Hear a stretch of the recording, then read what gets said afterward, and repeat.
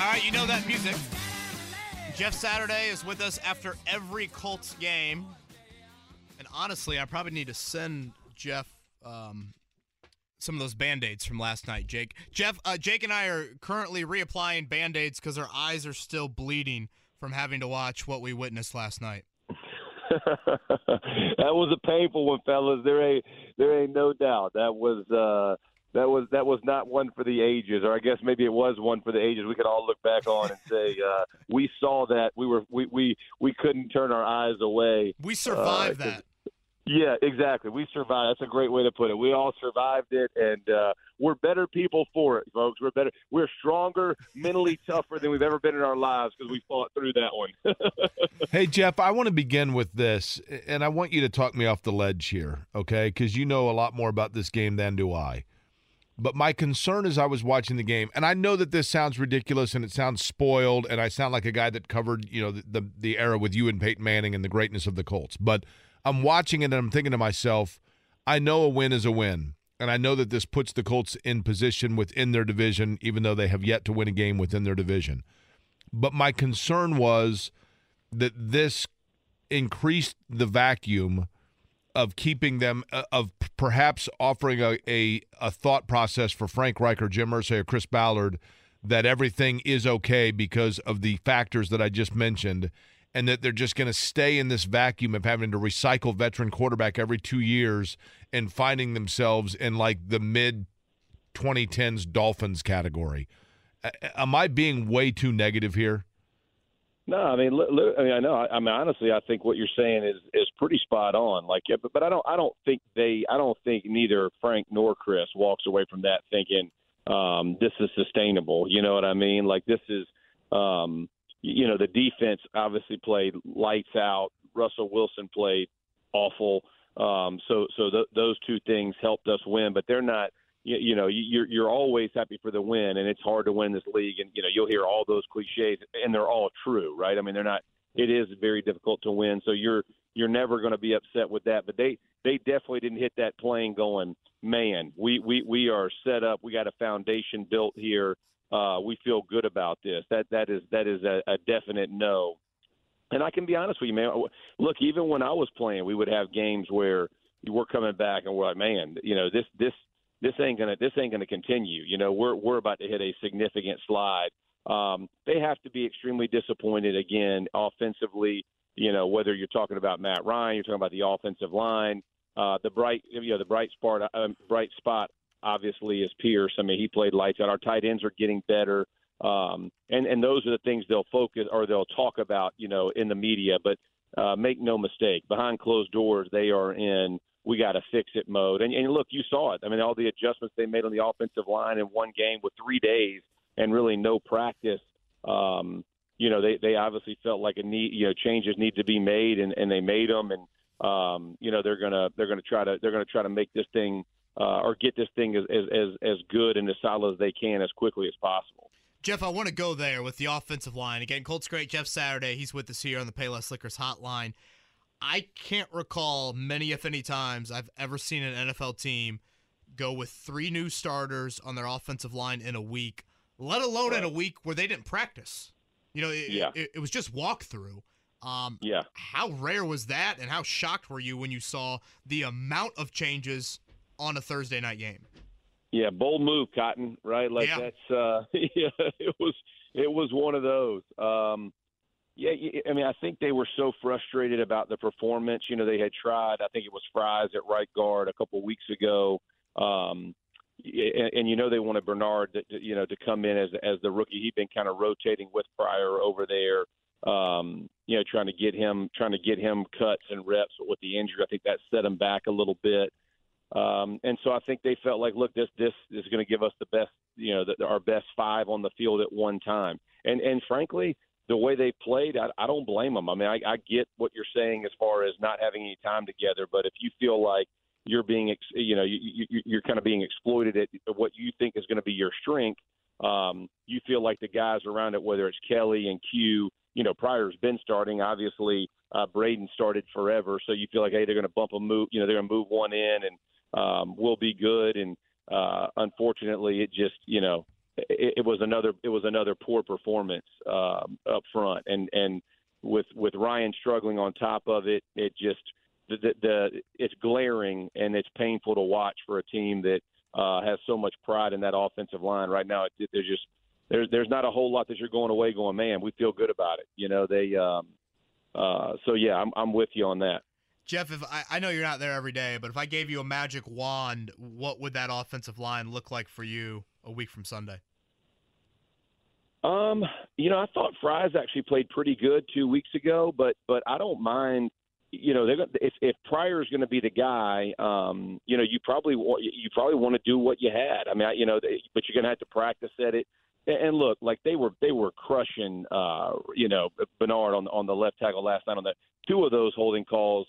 Yeah, I mean, look, he's young, but they were ticky tack at best. It happens, and look, they're holding calls. Was he holding? Yeah, but I mean, they're not ones you're going to get, each and every week. And so I think, with what you have, you now have to kind of get into it and go. I will say as well, if you looked at their run game overall, I think they averaged around 4 yards a clip, which is the best they've done. The sacks, obviously, the pressure on the quarterback, all of that's going to have to get worked on. But I think that's the most physical line that the Colts can put out there. If you understand what I'm saying, like if you just went across the board and said, "Hey, we're going to be a physical, dominating offense. We're going to knock people off the ball." I think those bodies in those places are probably the most effective. We've got to fix our pass protection. It is not good, and we have got to get that fixed. But those guys got to work together for that to happen. And like you said, we got 10 days now.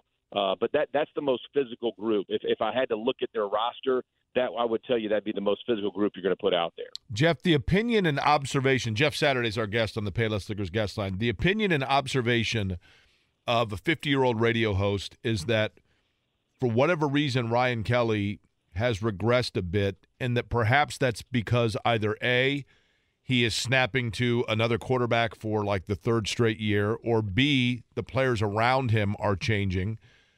C, and I understand and respect the fact that, maybe because of some personal things, I don't know what it is, but it just feels to me like Ryan Kelly's play has dropped. But what is the opinion of a guy who actually played the position for a long time well in yourself in terms of assessing Ryan Kelly?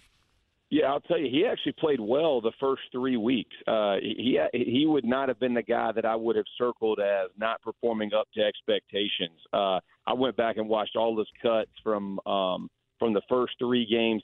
The Tennessee game, he played bad. He did not play well. But here's part of it, right? Like the guards beside him have not been playing well either, and that includes 56, right? So Q hasn't played great either, and so.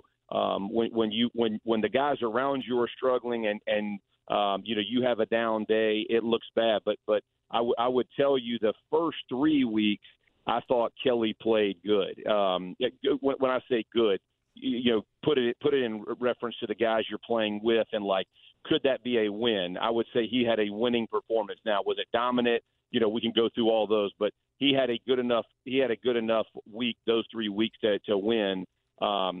But Tennessee was a struggle, and then last night, obviously with the injury, you're hoping he gets back. But Pinter stepped in and played good at center. I mean, he had a couple issues, but he stepped in and played pretty well there. That's a better position for him than guard. So he's much stouter there, and so.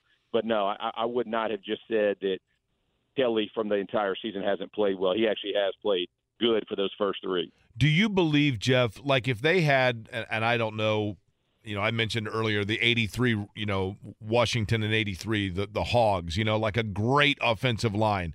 But if you had like the best offensive line you could have in front of Matt Ryan, do we know for a fact tangibly that Matt Ryan still has it within him if he is protected? Well, that's what you got to see. Right now, he has not. Like you go through 5 weeks. I mean, he's fumbling and he's turning. The interceptions yesterday are they're bad. I mean, they're bad picks. Like you have to see. The coverage spin down. I mean, that there's nothing tricky about that. It wasn't like and the fumbles are. And I get you're under pressure, but a couple things I took away from last night, just so that the silver lining type stuff. he stepped up in the pocket much more last night than he has, and you saw him make some throws and some plays stepping into the pocket, which is huge because he had not done that in weeks prior. So I like that progression. I thought that was really needed. But he has got to protect the football. We're not good enough on offense to give it to the other team. We're not good enough to sustain sacks. And you know, I forget the stat, Jake, but it's like 42% or something like that of all drives that have a sack end in a punt. And like without a sack, only 20% end in a punt. I mean, when you're talking about that type of number, and that's what we stressed in our locker room the whole time I played. Like, you know, if the quarterback's got to throw it away. Like, it goes into everybody. It's not just the offensive line. If a guy gets beat, freaking dump it, right? Dump it in the dirt, live to play another play. We have not found that. Like, he holds it too long at times. They don't protect him enough. And that's a vicious cycle they got to get out of. Jeff Saturday is with us here on the Payless Liquors hotline. Jeff, as you look forward in the AFC South, God bless this division. It's the 2-2 Titans, 2-2 Jags, 2-1 Colts. If I made you pick a winner of the AFC South on October 7th, where would you go? Oh, that's a good question. I'd probably say Jacksonville to me has looked the best of everybody so far, but it's early. You know what I mean? Like nobody knows what Peterson and Lawrence were going to do together yet. So defensive coordinators, it's just so early, Kev. But I would tell you that the team that has looked the best on tape would be Jacksonville. Like when you turn them on, they've looked pretty dynamic. They played they got a big lead on Philly and then kind of choked it away. Lawrence dropped the ball, I think, 4 or 5 times, some kind of NFL record. But their defense is nasty, and they can turn you over and they can get after you and sack you. And so I would say that's probably as far as picking them, I don't know who's going to go, but I would tell you that's been the team that's looked the best on tape so far. Last night, Jeff, which is more true in the eyes of Jeff Saturday? The Colts won a game or Denver lost one? Oh, that's a great way to. Colts won that one. They both sucked. So it's like you got to give the Colts suck less, right? Credit. You know, like I can't just say that. Yeah, like they didn't just lose it. I mean, they neither wanted it, but one had to get it. So they ended up finding a way to get it. I'm gonna give them credit for that. At least they didn't. That could have easily gone the other way. So they fought, and man, give the defense. Like that's the one thing I knew. You know, we're going to focus on the offense because of how bad it looked. But man, our defense. Gilmore played again. I told you all this last week. You asked me like who was a player nobody's talking about nationally. Like Stephon Gilmore, dude, is freaking balling. And when I tell you, he is playing great football. And again, like just the plays that they've made time and time again in crucial moments. You know, a game on the line type deal. I have been very, very happy with their play. And again, we lost another one last night. I don't know what happened with Pay, like how bad it is, but didn't look good. That's for certain. Ian Rappaport just tweeted high ankle sprain for Kwity Paye. Okay, yeah. So hopefully, but I mean, man, this defense has played really, really well to keep us in these games and to be 2-1. Like, give them a ton of credit because they've earned it. Maybe hang one of those banners in Lucas Oil. Colts sucked less on Thursday Night Football. That's right. Something like that. They could maybe let you put that up right there next to the wild card participant banner. I meant that offensively, not defensively. Sure, you can't say that about our D, but y'all got the point. There was plenty about it that was offensive. There's no question about that. Jeff, you take a look at that when you're in town for Tart Glenn's Ring of Honor coming up here. There you go. That'll be on a banner somewhere for sure. Jeff, twice in a week. Thank you so much for doing that, and we will talk to you, I guess, a week from Monday. Colts and Jags, and what will be a massive one for Indianapolis coming up a week from Sunday. Have a great weekend, man. Looking forward to it, fellas. Y'all be good. Have a great one.